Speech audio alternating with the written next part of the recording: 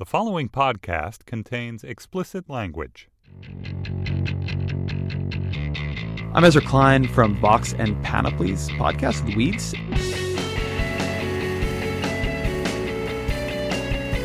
And I'm doing something different today. I sat down with Arthur Brooks, who is the president of the American Enterprise Institute, one of DC's biggest think tanks, center-right think tank.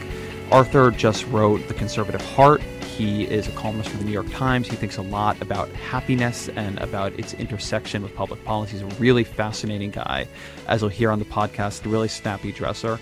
And he and his think tank really matter. When Politico recently wrote up who Jeb Bush's intellectual influences were, Arthur was one of the first people named.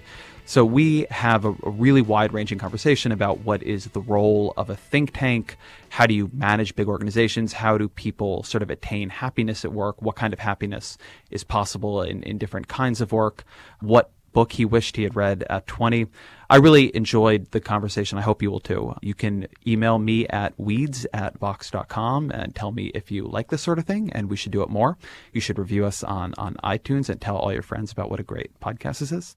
And now, here's Arthur. You look great today. Can I say that? You can. Thank you. And so do you, Ezra. So people in the live studio audience can't see this, but Arthur has like this huge, like cool silver watch on and like these big colorful cufflinks.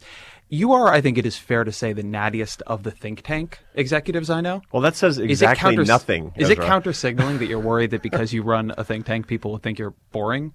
So you dress in these sort of very natty outfits to show people that you haven't lost your kind of one-time musician cool?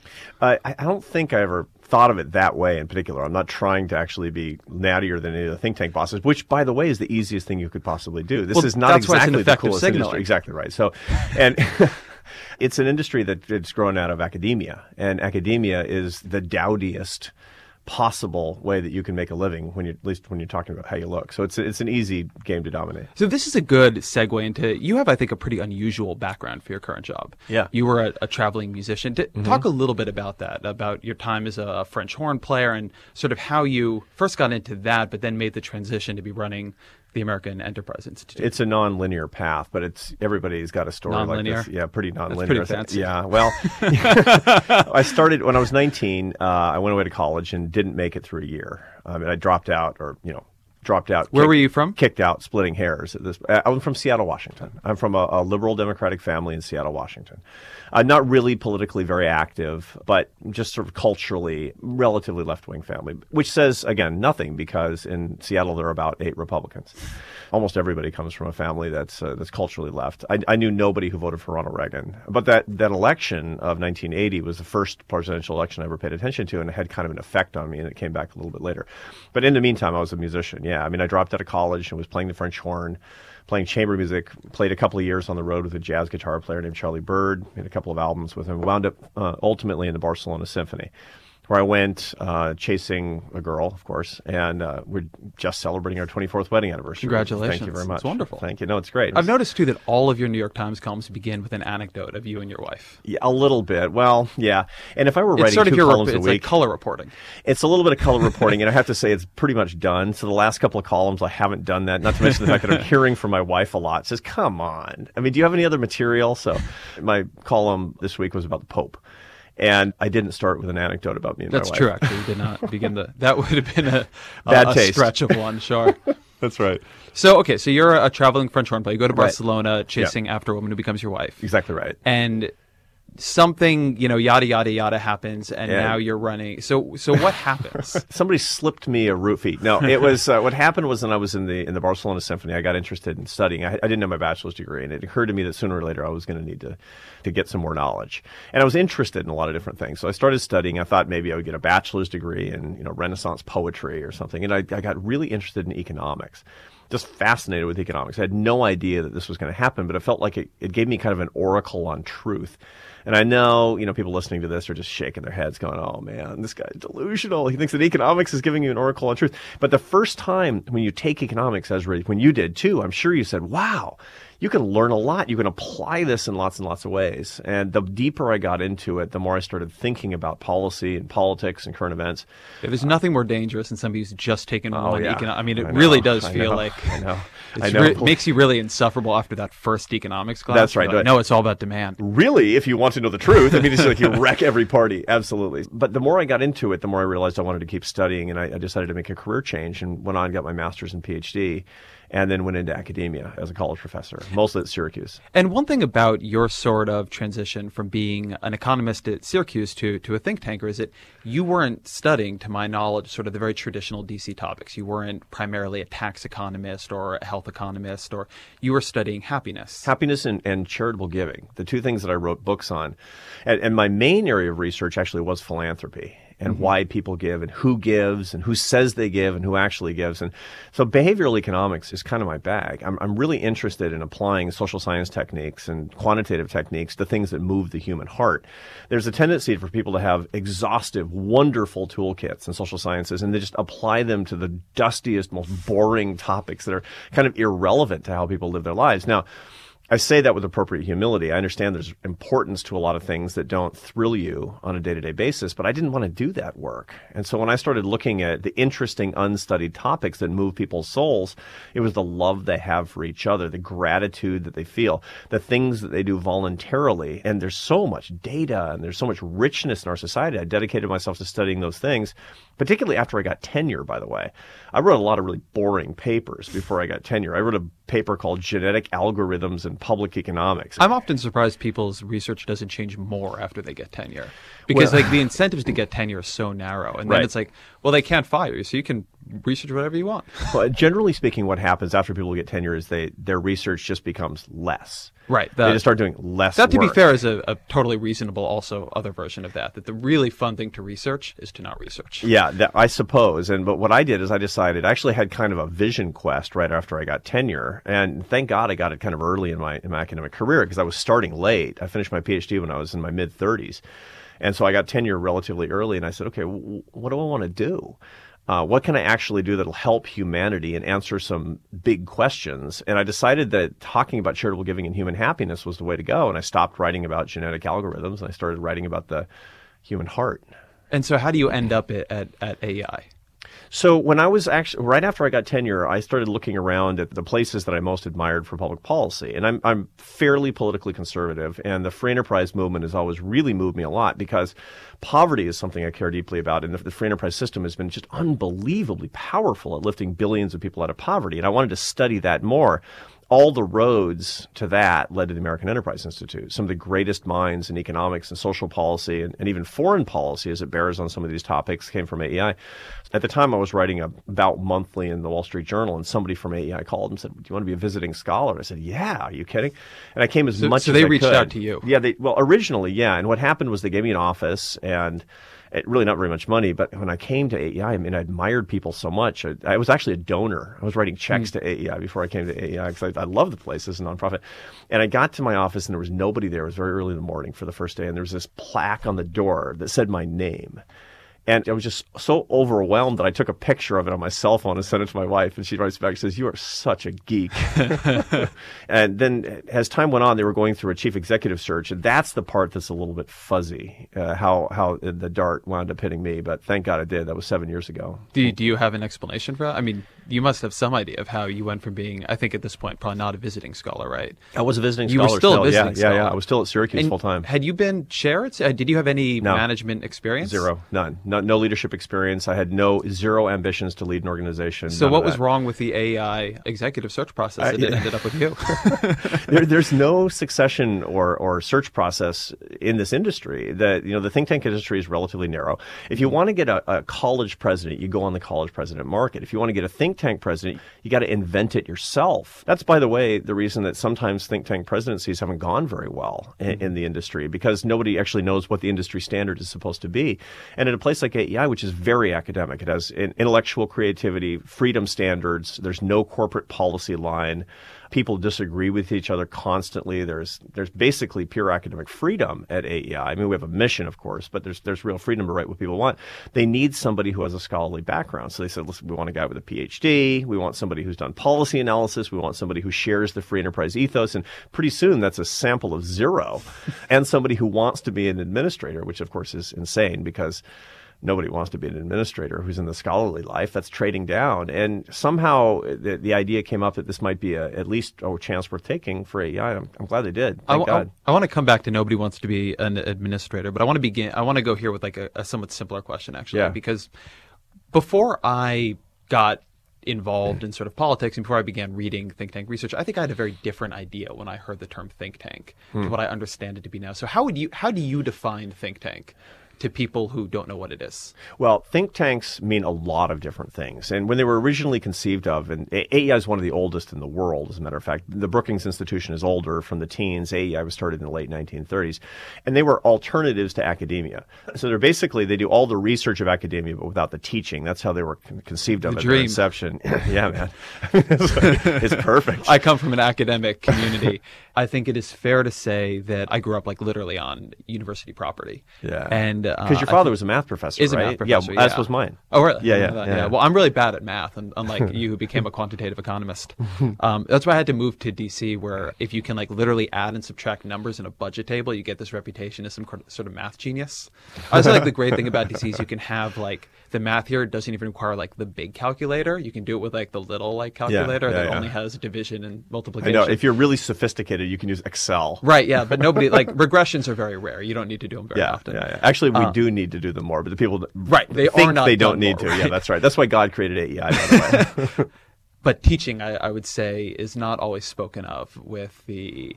There's some people who really love reverence. It, but yeah, I'd say I overheard some people occasionally not speaking of teaching with quite as much reverence as one would hope. No, that's right. And when you go to teaching colleges, the high-powered colleges like Williams or Swarthmore, and the people there, they talk about their students and how much they love their students, how great the kids are, and they'll have a teaching load. There's a couple of classes or even 3 classes in a semester, and they enjoy it. Right. But at research universities, the incentives are all aligned to publish papers. It's the whole publish or perish thing is no joke.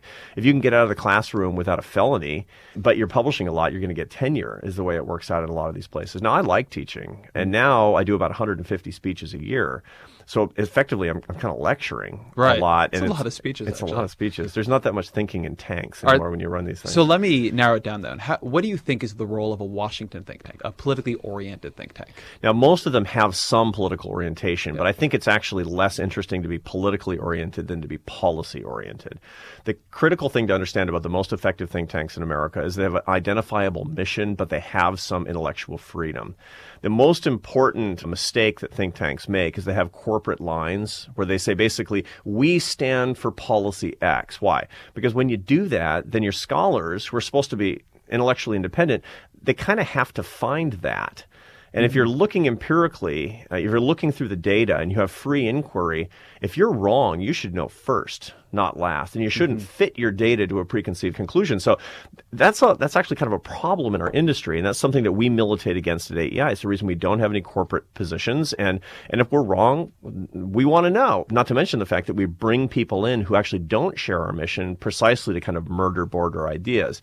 That's been very good for our institution, but not every place shares that ethos. Give me a couple of examples of people who are at AEI or research that has come out of AEI that has called into question maybe the set of positions that people associate with the think tank.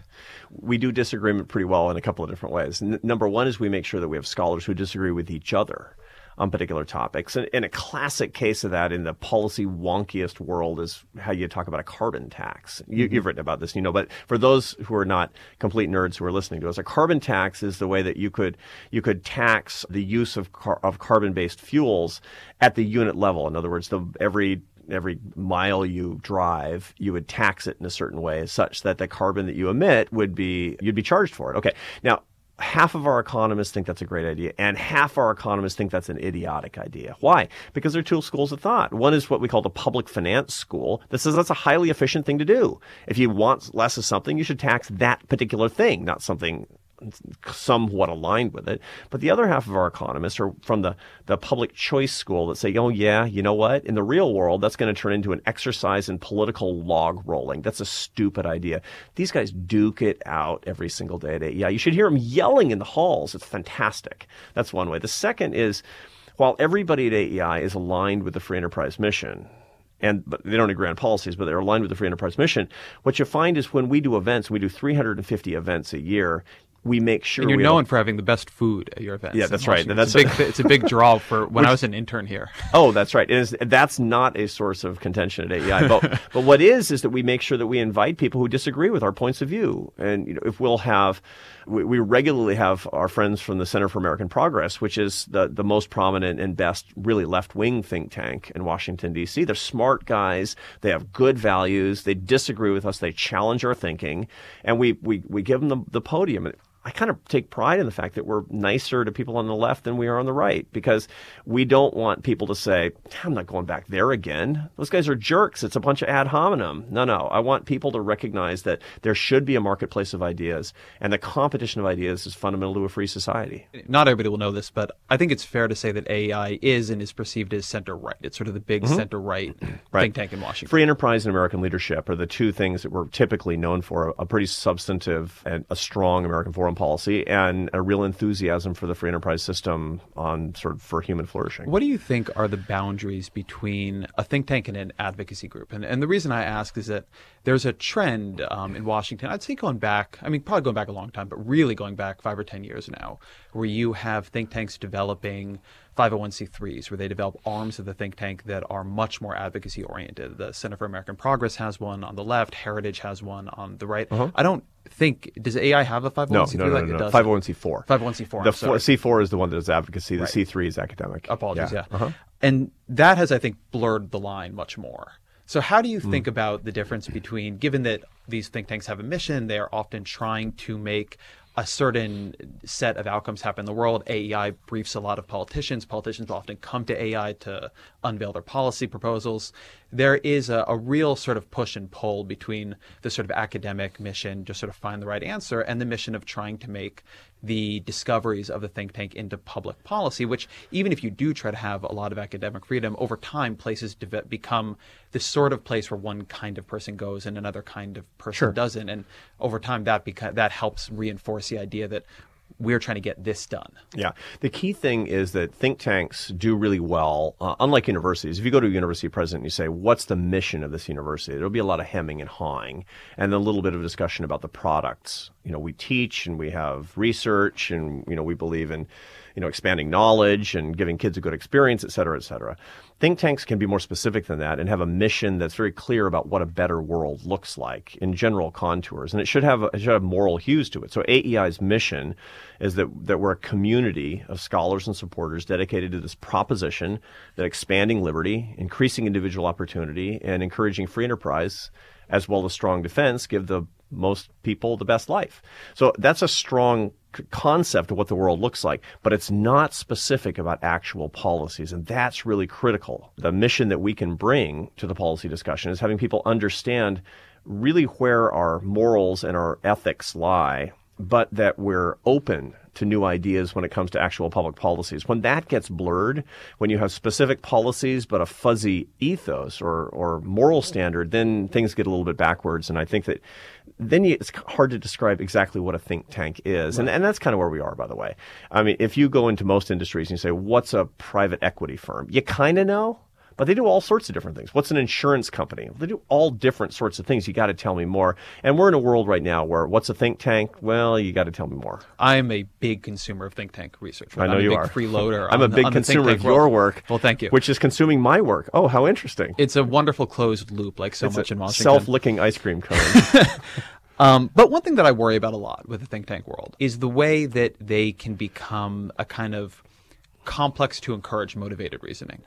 A tremendous amount of what happens in Washington under the cover of policy argumentation is not trying to find the right answer. It is trying to reason backwards to the right answer.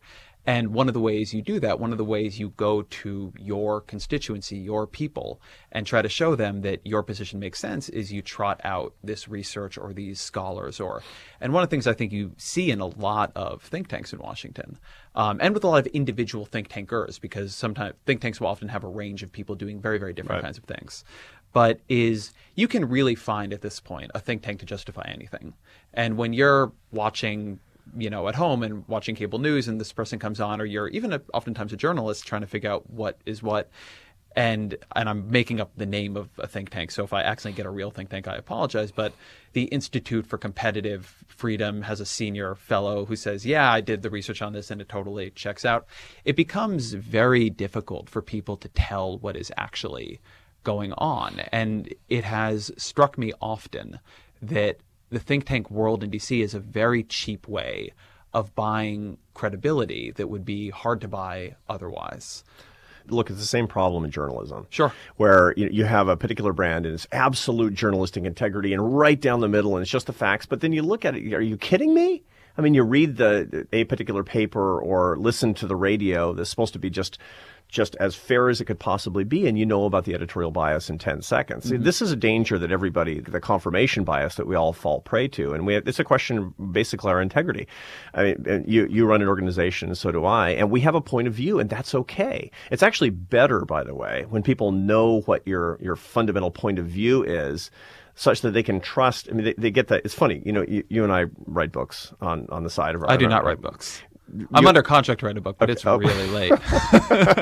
So I hope my book editor is not listening to this podcast. Yeah, he is, and don't worry, Ezra's going to work on his book after this podcast. And the first thing when you're writing serious nonfiction anymore is that people, in the introduction to the book, they want to know where you came from and how you see the world and what your biases are, and they want to know that you have some openness to the facts and you don't hate them if you disagree. If you're writing serious nonfiction and not just political diatribes, if you're doing something that's going to try to enrich people. And so this is what I wind up doing in all my books. In the first chapter, it says, look, I'm a free enterprise guy. I'm a free enterprise economist. I'm center-right in my political views. I'm a traditionally religious person, all this stuff, right? Mm-hmm. But I don't think if you're a liberal and you're reading this that you're evil.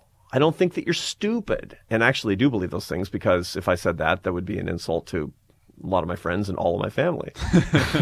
I take it personally, by the way, when conservatives say that liberals are stupid and evil.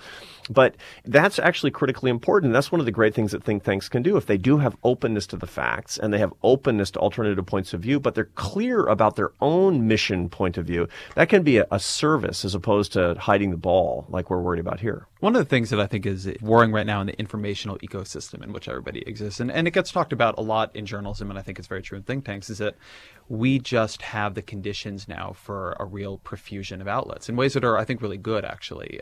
But it does create this capacity to cluster around the information you want to hear, and then to cluster around the experts you want to hear. And it's really fascinating to see, you travel from, publication to publication, and which think tank scholars are routinely quoted and which think tank scholars are routinely called. And just the thing that I really worry about is that it is very hard for a reader to know how to take that. I mean, it's very easy to put the right name and put the trappings of authority and expertise around something. And so I'll give you one example of something that I've struggled with a lot, going back to my time at the Washington Post. When you write about a think tank's paper on something, one of the questions you need to ask is, let's say I'm talking about the American Enterprise Institute or the Center for Budget and Policy Priorities. So do I say the Right of Center American Enterprise Institute, or the Liberal Center for American Progress, or the Conservative Heritage Foundation, or the Libertarian Cato Institute? And the reason I find this not an easy question is, on the one hand, it is on me to help my readers sort of situate where this information is coming from. Mm-hmm. On the other hand, when I sort of offhandedly do that, what I'm doing is sending a signal. If you're a liberal and I'm saying this is a conservative think tank, don't worry about it. If you're a conservative and I'm saying this is a liberal think tank, you can safely dismiss this information. And isn't it on me to be vetting the information such that if I'm quoting someone, shouldn't I have done the work to just say to you, this is from a think tank, and by the fact that I'm quoting it, I'm telling you that I think it is true, or I'm going to argue with it and I'm going to tell you why I think it isn't true. Right. Like either I set up the motivated reasoning framework really quickly, or I take it on myself for it all to be on my credibility. But there's no kind of rules about how you do that in journalism. No, and I feel your pain, Ezra. Now, I'm not a journalist, so I don't have to worry about that quite so much. What my job is making sure that we're consistent with our mission and consistently high quality, and we pursue truth before any sort of political or policy victory. By the way, this is one of the things that we say internally at AEI, that truth matters more than victory. And that's an ancient concept. It's an Old Testament concept, or if you want it, probably before that. Victory not predicated on truth won't endure. And, every think tank has learned this. When something it's just taken a little shortcut, you can't do that. Now, in the journalistic world, what's annoying to those of us who are in the center-right intellectual universe is that ordinarily in journalism, what you see is that they say that the center-right American Enterprise Institute and the think tank, the Brookings Institution, where the qualifiers don't happen on left-wing institutions, but they do happen on right-wing institutions. And the reason is because I believe, and again, I don't want to be ad hominem about it, but I think there's a little tendency to just stick a finger into the stuff that comes from the center right. My obligation is to make sure that everything that we put out is right. Not to censor it because I don't particularly like it or I don't like the tone of it, but to make sure that it's never wrong, such that we can make your job a little bit easier, and then to plead with journalists to say, give us a chance and don't bias it. Don't spike this thing by basically putting a qualifier on the conservative organizations but not on liberal organizations. What are the think tanks other than your own that you think are the most interesting right now? The sort of, particularly the smaller ones, and maybe people don't follow their research as closely. There are a lot at the state and local level. And last week I was in Michigan speaking to the State Policy Network, which is this agglomeration of state and local free market-oriented think tanks. And there were 1,000 people at this. I mean, I just couldn't believe it. And a lot of them were formed on the lines of the American Enterprise Institute. Every state has state and local think tanks dealing with state and local issues. And so you find some of them that specialize in legal and constitutional issues, like the Goldwater Institute, which is fantastic. It's a really good organization. It advocates on behalf of people who are poor, but are kind of getting crushed under Leviathan, and which is, I think, a really important and noble mission. Or the Mackinac Institute in Michigan. They're doing really important work on behalf of workers and workers' rights and trying to bring industry back. And again, you want to have enough balance that it's not all, one-sided. The best organizations at the state and local level, like the two I just cited, are the ones that are in the fray and they're trying to be honest and they really are looking for truth before victory. You wrote a column for the New York Times, I think not too long ago now, about rising to your level of occupational misery. And what you talked about was the way in which there are these sort of competing elements in a person's work life, where on the one hand, they want to advance, they want a bigger job, they want more prestige. And what that'll basically do is take them sort of one step above where they're happy being. So, the writer becomes the editor, or the happy editor becomes the unhappy manager, or the happy think tank scholar becomes the sad think tank administrator. I mean, it's sort of like a happiness version. The happy reporter becomes, the founder, entrepreneur and founder of Vox, I know. For example. And it's sort of a happiness version of the Peters principle. Yeah. And it's the yuppie Peter principle. The yuppie Peter principle. Yeah, I mean, yuppies, that's an ancient word. Nobody uses that anymore. But the truth is there are a lot of people listening to us that will never rise to the level of incompetence, which is the Peter principle, because they're just excellent in virtually the entire audience for this podcast. Exactly right, because this is the best audience. Right. But you hear that, advertisers? Exactly right. They will, however, and they can rise to not their level of incompetence, but their level of unhappiness. And you see this a lot. They're designed effectively, they're wired for what they're good at and where their skills and their passions meet. And there's a window of that. There's an identifiable window that we see in the social science repertoire about what you do, where do you get your sense of flow. There's literature by these psychologists led by Mihai Csikszentmihalyi, who's this social psychologist. I've never heard anybody successfully pronounce that name before. Oh, really? I actually don't know if that was successful either, but it sounded confident. Confidence is sort of a whole deal in my business. But so Csikszentmihalyi has this work on flow, which shows that if you're in this state of passion and creativity, and it's not too hard, but it's not too easy, hours can turn into minutes. The trouble is that we're ambitious and we keep getting lifted up. And people say, you could do so much more if you were in a leadership position. And people cruise through this window of bliss and they wind up in management. And I hear it again and again. I hear it from donors to AEI and to smart guys like you. Not that you've told me this, obviously. You just brought this up for the first time. Yeah. Absolutely.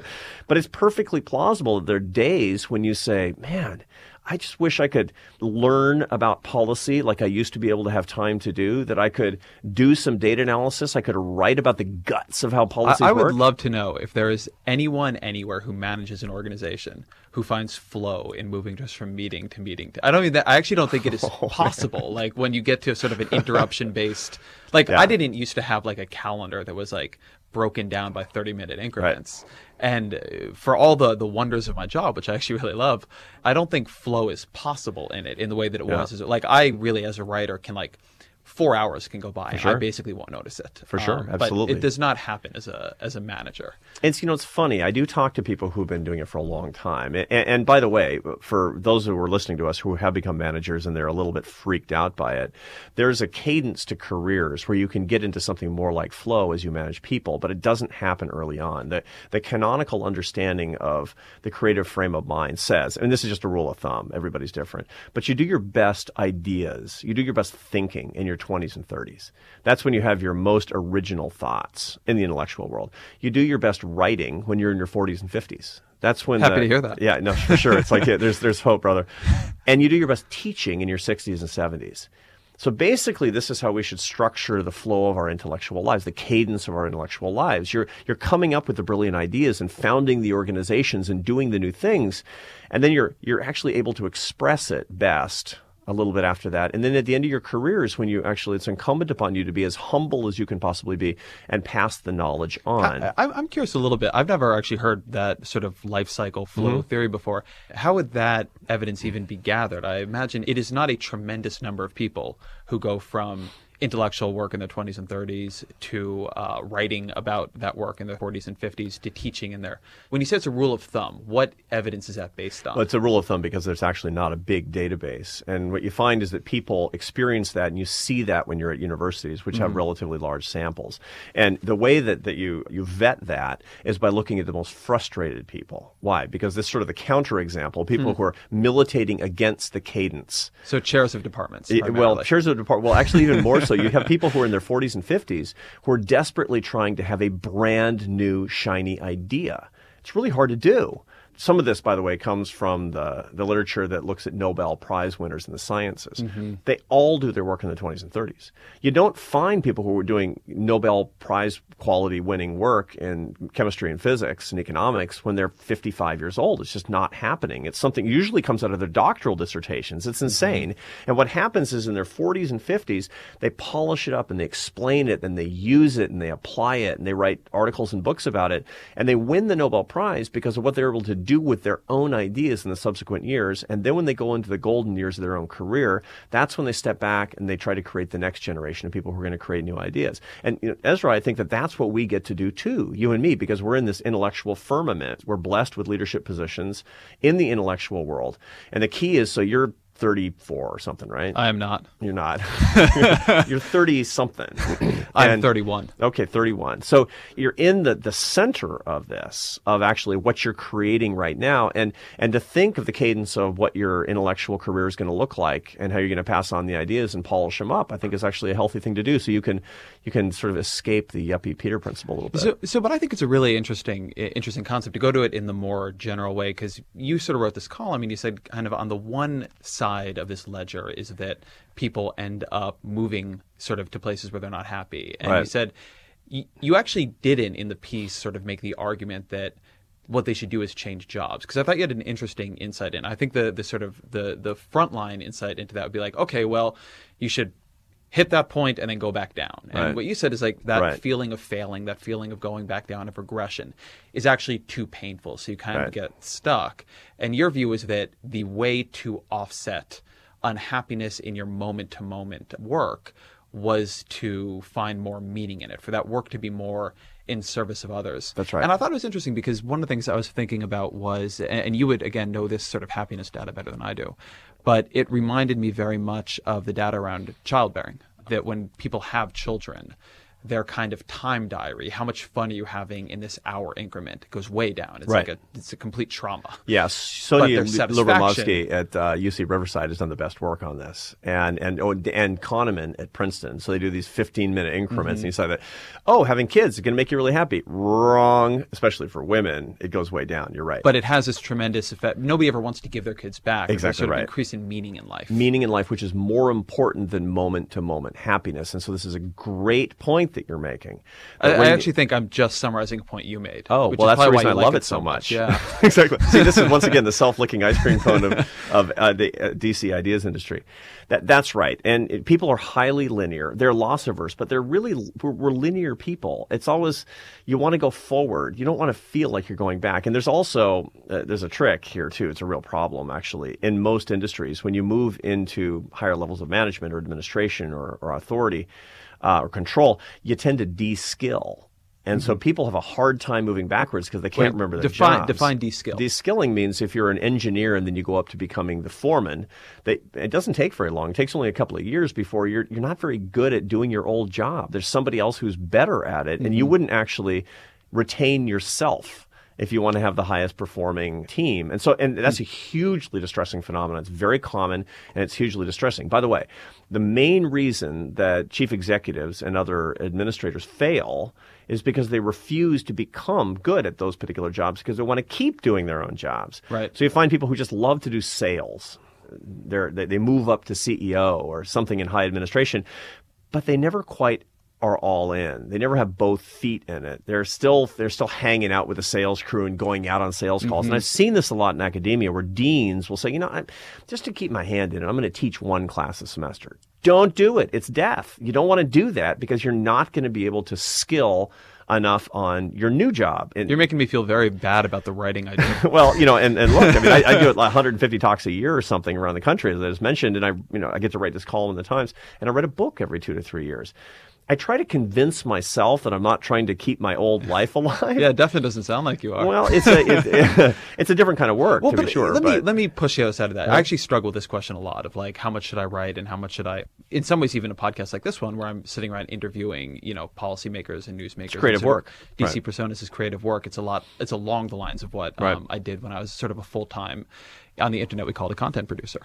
And I think there's a real trade-off because on the one hand, I do feel very clearly and very acutely the idea that whether I write in a day may be nice for me, but it is actually in no way really a reflection of whether I did a good job as sort of editor-in-chief of Vox.com that day. Right. Like it just has nothing to do with it. Well, it has something to do with it. I'll tell you why in a second. On the other side, if I completely lose touch with that kind of creative work, I don't understand how I will be able to evaluate or come up with new ideas for how we as an organization should do that work. So part of my job as editor is to set coverage priorities, to help innovate coverage formats, to help come up with, what we should be covering, what are good ideas, what should be the sort of overall tone of the institution. And it is very hard for me to understand if I lose complete touch with that work, how I will be able to effectively evaluate it and help sort of push it forward with the organization. Sure. And, we tend to overestimate how much knowledge we need in having our hands in the creative work. Yeah. You want to be a player coach, and there are a bunch of different reasons for that. Part of it is you want to do creative work. It's part of who you are, is to do creative work, and people deserve to be able to do it. But I actually think that probably you need to do less to be able to do a good job, but you deserve to be able to do it. And you're not going to be happy unless you're doing it. And that's what people who are listening to us need to remember, that as creative individuals, one of the best ways to avoid this paradox is to remember that you're going to wall off a certain amount of your life that's going to be dedicated to this creative work. For me, I don't write 2 columns a week, but I write 1 column a month in the New York Times, and I put my heart into it, and I really love it.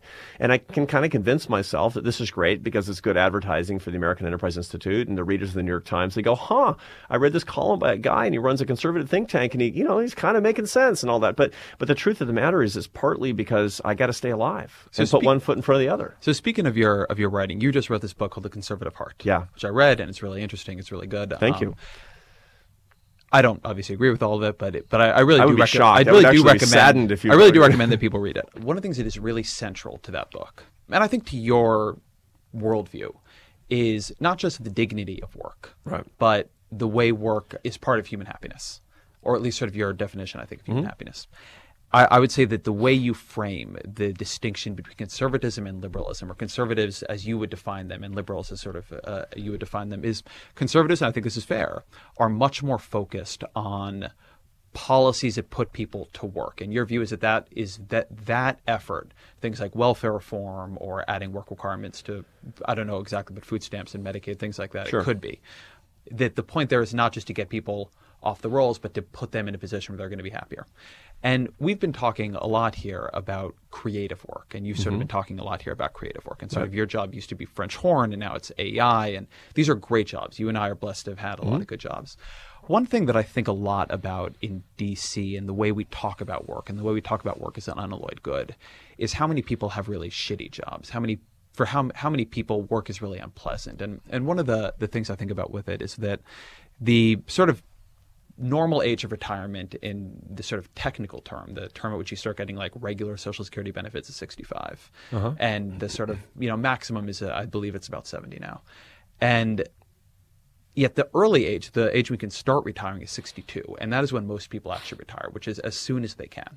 And I'm curious how you think about that question, because one thing that strikes me as a systematic bias in DC is towards work, which on the one hand, I really agree with. I'm sort of I work a lot, but I also love my work. And I think and something I notice in DC is that there are a lot of issues around putting people to work that are viewed as very costless, because everybody here in the think tanks, you got to carry people out at their desk after they die. In the Senate, people, I think, stay after they're actually dead for a couple of years. That's an empirical question. And test that. And there's a real, I think, and so things like raising the Social Security retirement age feels very costless because people here don't want to retire. They don't like to retire. But for people who really dislike their jobs, it's a choice between being with their family and being in this job.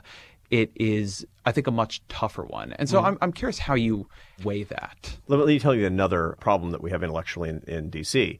is we think that our jobs are better than other people's jobs. So it's not just that, indeed, we work a lot, because you and I work tons of hours, and that's great. But we also tend to think that because we have these creative intellectual jobs that we must really like our jobs a lot more. The data don't support that. I'm going to give you two pieces of data. Number one is that about 85% of people in America, they don't all get tons of meaning from their jobs, of course. I mean, you and I get meaning from our jobs, but 85% of Americans, depending on the year, but it's around that every year, like or love their jobs. It's an amazing thing, and it doesn't vary with respect to educational attainment. So college grads and non-college grads and high school grads are all the same. It doesn't matter what sector you're in, although government sector workers are a little bit lower, but not as much lower as you would think if you were listening to Standard Republican talking points, by the way. And furthermore, it doesn't depend on income, which is really what's interesting. People who earn an income at least above the lower class wages where you're making decisions about whether or not, I eat or buy medicine. I mean, that's obviously, at least obvious to me, is something that we should be able to obviate with the safety net in this country and with better policy, to be sure. But what you find is that people basically are equal. And furthermore, there's very new and interesting research on this that shows that guys like you and me who have these jobs that they pay well and they're interesting and they're high pressure and we work all the time, we tend to feel more sadness and more anxiety and more anger around our work than people who are cutting lawns or trimming hedges. So I think it's very important for us to remember that people get meaning from their work. I was talking to a guy the other day. I was doing a speech in Philadelphia, and the guy comes up, and I was talking about we shouldn't think about always making sure that people can rise. We need to remember that people are kind of made for expansion. And that kind of expansion really depends on their skills and their passions and their interests and their capabilities. And that's what we want to accentuate. That's what we want to encourage people toward, such that they're not limited so very much. And the guy says, yeah, he had started out as a dentist and he had a really good practice. But in his heart, what he really wanted to do was push a lawnmower. So finally he got his courage up and he sold his dental practice and he started a landscaping firm. And, I gamely say to him, so I'm signing a book for him afterward about free enterprise. And I said, oh, you probably started a firm and have 60 guys working for you. He said, no. Just me and my lawnmower. And the point is, it's important for us to remember that happiness and meaning as we define it, follow our sense of the dignity and structure that comes from our life, from earning our success, from creating value with our lives and value in the lives of other people. And that's what I'm talking about. The idea of me picking some person's job because he's poor and getting food stamps and forcing him down that tube, that's not what I want to do. But I want an opportunity society where people are not judged because they're trimming hedges as opposed to running hedge funds. I want to be less classist, and I think it's really important. And the right and the left are getting this wrong. Both sides are very classist along these lines. What's funny is there's a real connection between that comment there that you just made, which I fully agree with, and sort of a far left idea of human flourishing, right? I'm not so up on my exact distinctions in different forms of socialism, but a very old idea that you now see heavily adopted by sort of the universal basic income movement, which has some adherents on the right as well. Sure. That, what you really want to be able to do in a very, very, very rich society like ours is give people enough that they can choose their mode of human flourishing. Right. And this idea, and I think there are people at AI who are sort of universal basic income types. Charles Murray, if I'm not wrong. He's written a book on this. Yeah, is in that direction. And this idea that we should give people enough that they can sort of get their basics done, right? They can eat, they can have some kind of a roof over their head, they can have clothing. And from there, if what they want to do is learn to play the violin, and that's okay, and we actually shouldn't judge that. I'm curious where you come down on that. The basic problem with that is the construction of the policy itself, which is we should give people enough. People should be able to earn enough. That's really the most important thing. And they shouldn't be able to fall too far. In my view, that's the right construction of it. We need an opportunity society where people can earn more and earn a lot more, depending on what their values are and how many hours they choose to work. But the people who, for whatever reason, even if it's their own fault, shouldn't fall too far. That's the reason that my construction of a lot of the debates that we have today around poverty policy start with declaring peace on the safety net, and then remembering that it truly is only for the indigent so you don't fall too far. And number 3, figuring out good ways that we can have work and education requirements such that we can bring people into more opportunity, into more dignity. Because the truth of the matter is that the great metastasis of unemployment and inactivity and idleness in this country come from the fact that people haven't worked before and never have gotten into the sense of creating value. The greatest predictor of idleness is idleness. And the greatest predictor of work is work. Is too far to fall where you don't have health insurance? Should everybody have basic level, some kind of care, catastrophic, whatever?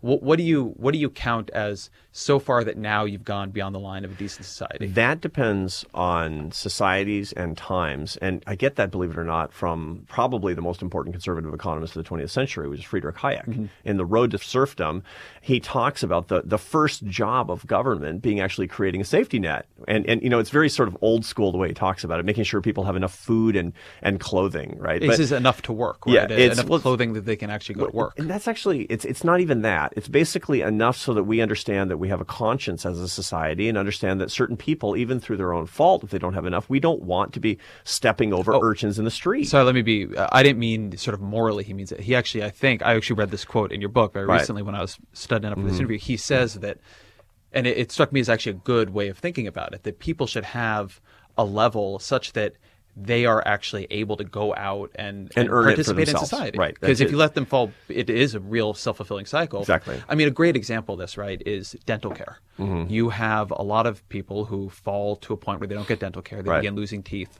And there are all kinds of jobs they're then basically completely walled off from because people don't want them at the cash register. That's exactly right. Which is really tragic, actually. So my own view is that we have to look at this in terms of basic services in healthcare, in food, in shelter, and in other just rock bottom basic services. And, I don't want to maintain people in poverty, but you have to mix this with a kind of a militant environment where people can work and opportunity and entrepreneurship can be shared with people who need it the most, which is to say not just software engineers and people with PhDs and MBAs.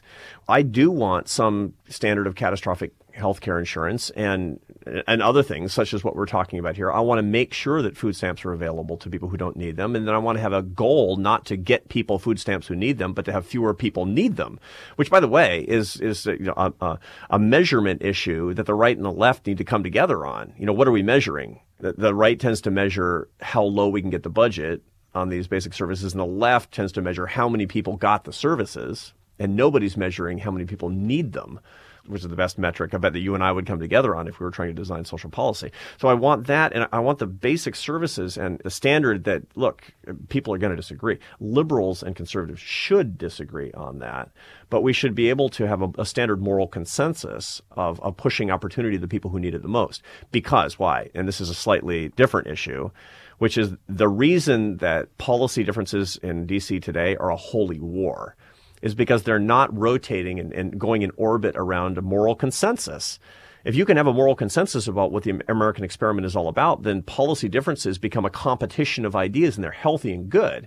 But if you don't, if it's policy differences for the sake of ideology, then it's a holy war, and the moral consensus gets entirely lost. That's the reason I try to set up this construction of declaring peace on the safety net and only for the indigent and with work or education to the extent that we possibly can, such that we can remember the why of this. Mm-hmm.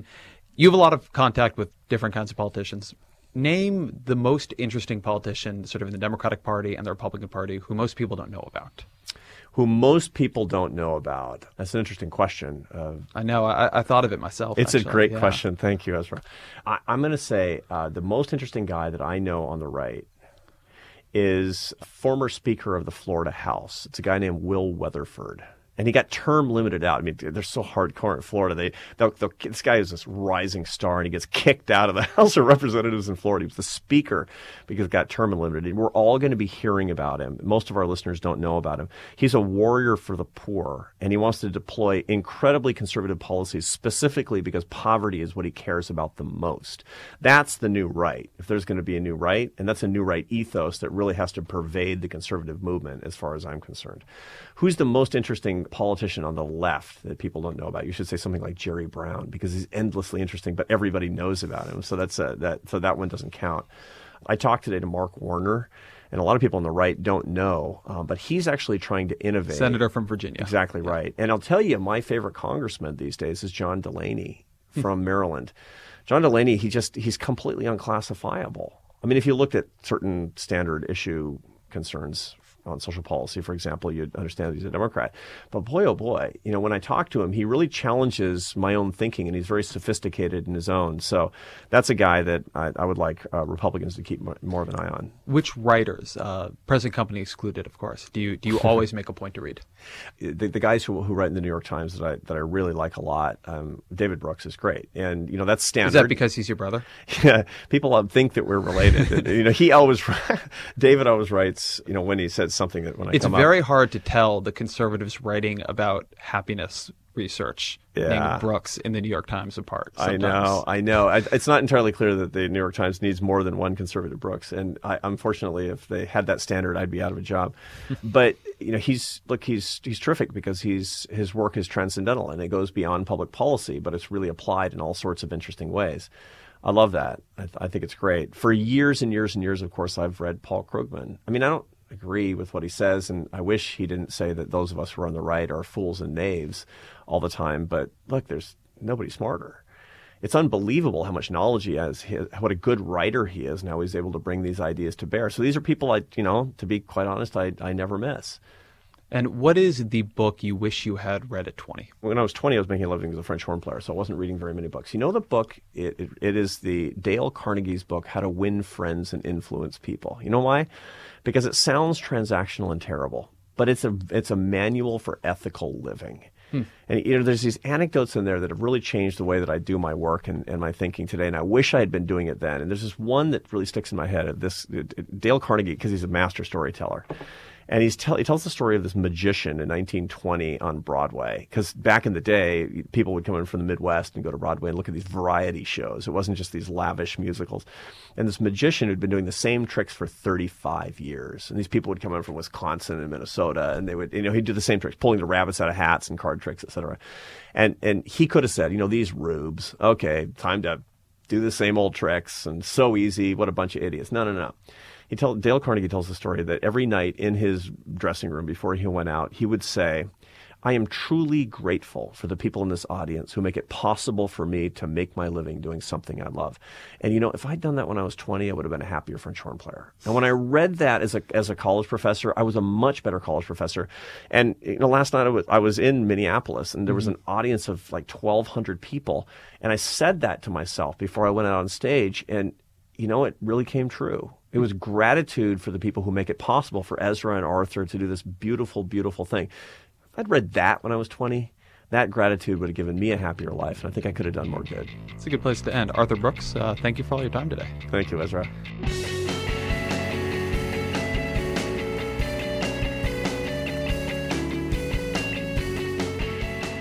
Thank you to AC Valdez, who made this all happen, to Panoply.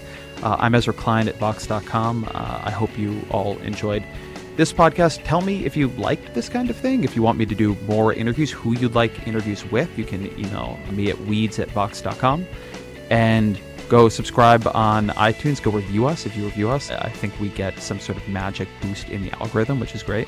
Tune in next week when we'll be back on our regular panel discussion with Matt Iglesias and Sarah Cliff and all the policy wonkery you could possibly want.